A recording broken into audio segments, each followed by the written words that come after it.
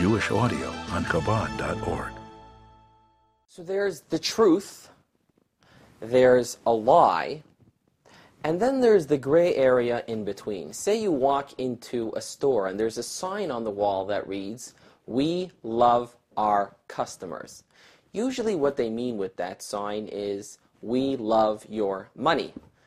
But that wouldn't go over so well on a sign. So they opt for, "We love our customers."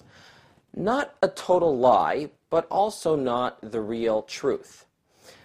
But if you're talking to somebody who really matters in your life, then the gray area is not enough. You have to speak the real truth. Rabbi Schneerson, the first Rebbe of Chabad, insisted that our relationship with Hashem be intimate and absolutely truthful.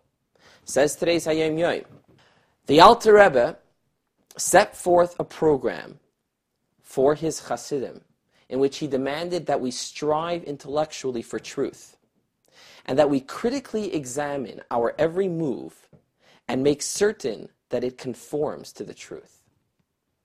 Now, some people might make the mistake of thinking, says the Hayom Yom, that achieving truth is this impossible task that requires us to turn the world upside down.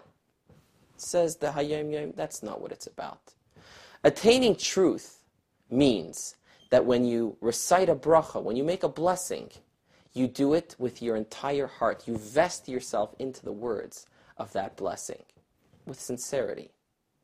When you study Torah, you are cognizant of the fact that the words that you are saying are the words of Hashem.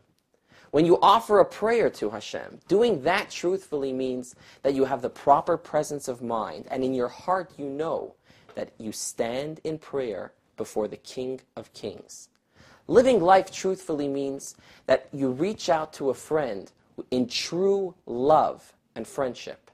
It doesn't come naturally to always do things with that absolute truth. It requires tremendous effort. And the Hayom Yom points out that you've got to study in order and work hard in order to make this come about. But with the proper efforts, you can achieve truth. And I'm assuming that if you do so, the Alter Rebbe, Rabbi Schneerson, will be proud of you.